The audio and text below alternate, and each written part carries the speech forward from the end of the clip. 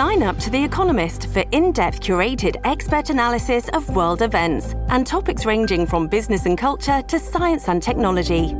You'll get the weekly digital edition, online-only articles, curated newsletters on politics, the markets, science, culture and China, and full access to The Economist Podcast Plus. The Economist is independent journalism for independent thinking. Go to economist.com and get your first month free. Staycation idea. But first, there is some backlash from the RCMP's response to the Shuswap wildfires that happening last night.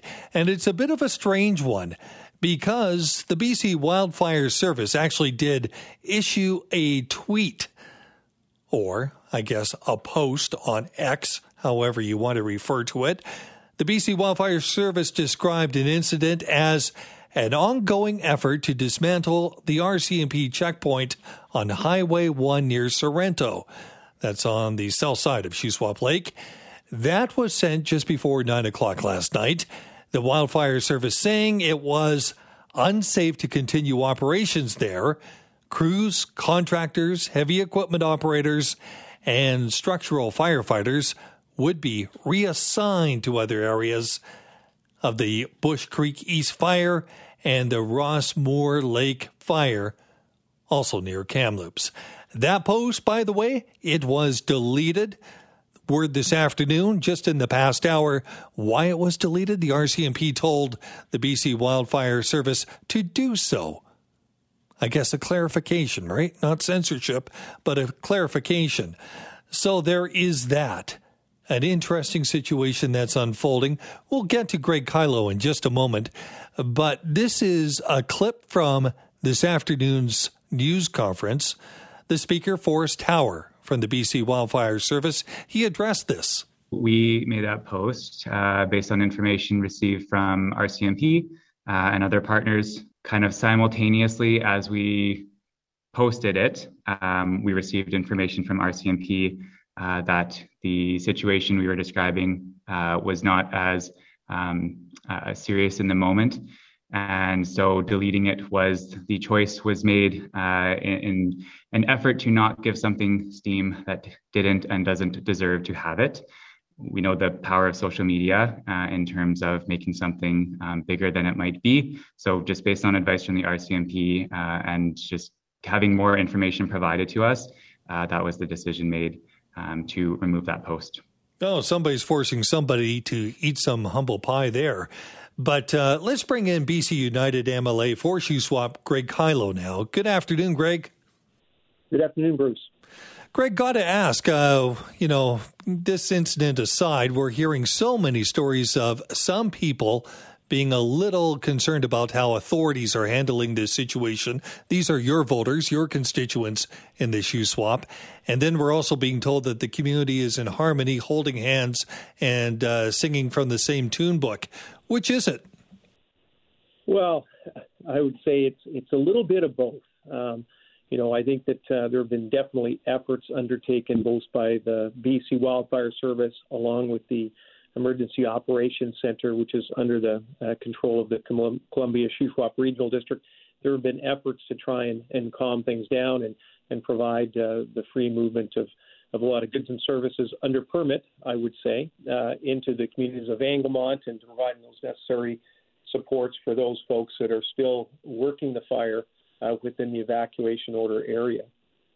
Greg, I understand when tensions are high and if you're worrying about maybe your livestock and certainly your home, you might be a little bit nervous, especially if you're not getting answers. But here's where I still have a bit of an issue with this. There are people that still don't know if their property is being destroyed. And they're talking about destruction that likely would have occurred before the weekend. Is that acceptable? Do you accept the notion that, well, we just want the right information? Yeah, people are definitely concerned about, the state of their community and their homes. There's a lot of work undertaken. I know a lot of the focus has largely been on areas that have been impacted, even far greater than the North Shuswap, West Kelowna as an example. There was an update this afternoon from the Columbia Regional District indicating that those people going in and doing the assessments, that they're assembling that information. And my understanding is it's going to be released tomorrow. A lot of this devastation came about in the community both on Friday and Saturday. So, I'm sure people would like it sooner, but I'm certainly heartened to hear that it's coming forward now. In these instances and emergencies, there's always more that could have been done. Communication is absolutely key, as you've identified.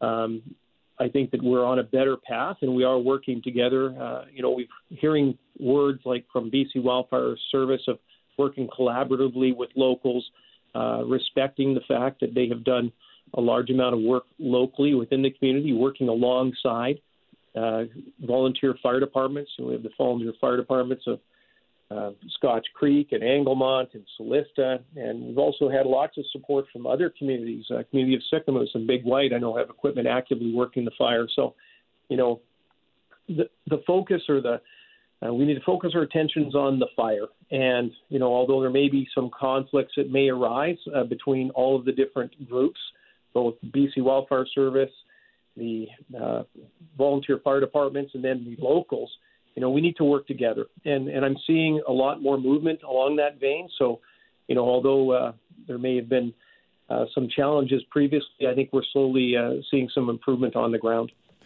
Greg, there's no doubt that those involved in the firefighting effort, and you named or many of the different services, I'd also include some of the relief organizations that have come into the area. They're doing a fantastic job under very trying circumstances. But this is where I have a problem. In watching wildfires around North America for years in many different jurisdictions, information still comes out and it's still made a priority. And the reason for that is because we know that when we get good information, we're not going to go to rumors, conjecture, or heaven forbid, people thinking they have to form some sort of convoy and go right up to the lines of where there are RCMP or police. This could be avoided by better information, don't you think? Yeah, absolutely. And I certainly can't speak for those individuals that were involved in supposedly this interaction that happened over on Trans-Canada Highway number 1 in Sorrento. I do know that the folks of the North Shuswap denounce any direct correlation between people that might be trying to link that Freedom Convoy with some of the concerns in North Shuswap. Those are totally separate, distinct. I certainly don't disagree with the approach of the BC Wildfire Service of not adding further oxygen to that fire. My understanding, there may have been a few vehicles that presented themselves to the check stop on Highway number 1. There was some conversation with the RCMP, and then the folks turned around and left. So it wasn't an escalated interaction as far as what's been told to me. I do know that the folks in the North Shuswap, they love and care deeply about their community. They're doing what they feel is necessary, what is right and what's just in order to protect their community from any further damage. They're trying to be respectful, both of those that have, a hard job to do. There is, obviously reasons and rationale why the RCMP presence is there to be able to monitor and determine who is coming in and out of a fire-impacted zone. So they're doing the work that they need to do. I'm definitely heartened by the work of both BC Wildfire Service and the Columbia Shuswap Regional District through the Emergency Operations Center, and that what we're seeing on the ground and certainly hearing is an interest and a desire to be more supportive of getting goods and services into those folks that are working within that fire-impacted zone.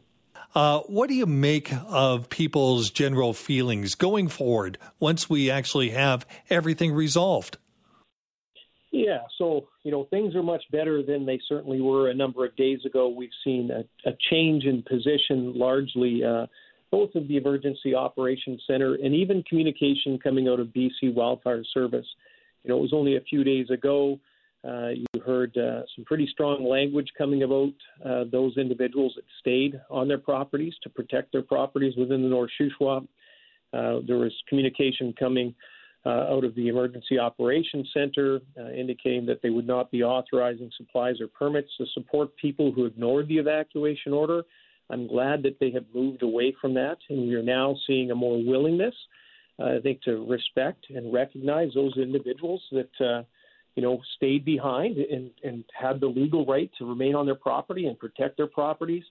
There was some communication a number of days ago where there was a feeling amongst North Shuswap residents that efforts would be undertaken to literally starve them out, not to get them or provide them the opportunity to replenish essential services or essential items like water and food and fuel.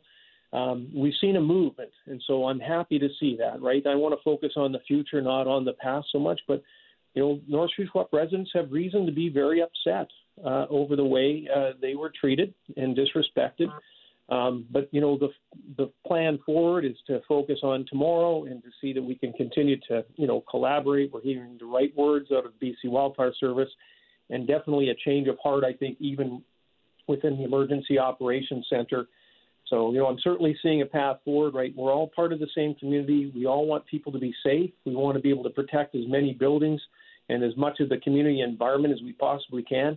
And I do feel that we've turned the corner and we're on that path now, Bruce. Greg, do you think there is a gap between policymakers in places like Victoria and those who are the local experts on their own area living in the Shuswap? Is that part of what happened here? You got some people right there in the urban centers making some big decisions on how to handle this?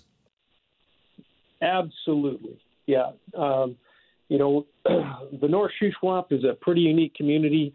These are very resilient individuals. We have loggers and farmers and ranchers and road builders, people that are, used to living in the bush.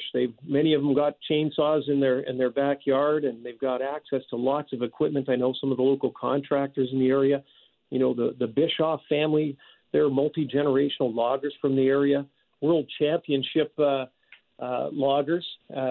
These folks, along with, a guy named Craig Spooner, Spooner Electric, these guys have access to tons of equipment, and they've been doing a lot of work putting in fire guards, fire breaks, hauling water from the lake, running different crews within the area to help work alongside the local volunteer fire departments in order to tackle the blaze. And so, these folks certainly deserve a lot of respect. The law is pretty clear, is that you do have the right to remain within an evacuation order area to protect your property. And there's been a lot of talk and conversation about, those that stay behind or potentially putting others at risk. Well, Shuswap Lake's very unique. It's bordered, on the south, the entire southern shoreline, or north shoreline of the lake, but the southern port of the community is Shuswap Lake. Most of these folks have their own access to boats. There's lots of marinas. There's multiple means of egress, should something, turn in a bad way. So it's not like they're end of a one-way road where suddenly other people's lives are going to be at stake to try and go in and rescue them. Very different situation when you have, these skilled individuals in the North Shuswap. And again, these are volunteer fire departments. So most of their friends and neighbors that live within the community, they're members of these volunteer fire departments. So I mentioned both Scotch Creek and Solista and Anglemont. Those folks are, working hard within the community, and they're all neighbors and friends. So just because you're not maybe a member of the volunteer fire department does not mean that locals in the area aren't working together with them. They're all part of the same community. They're all on the same team, and they're trying to stay focused on doing what they need to do to protect their community. Absolutely, and I appreciate your thoughts on that and, of course, your time on it, Greg. Thanks for joining us. Bruce, thank you so very much.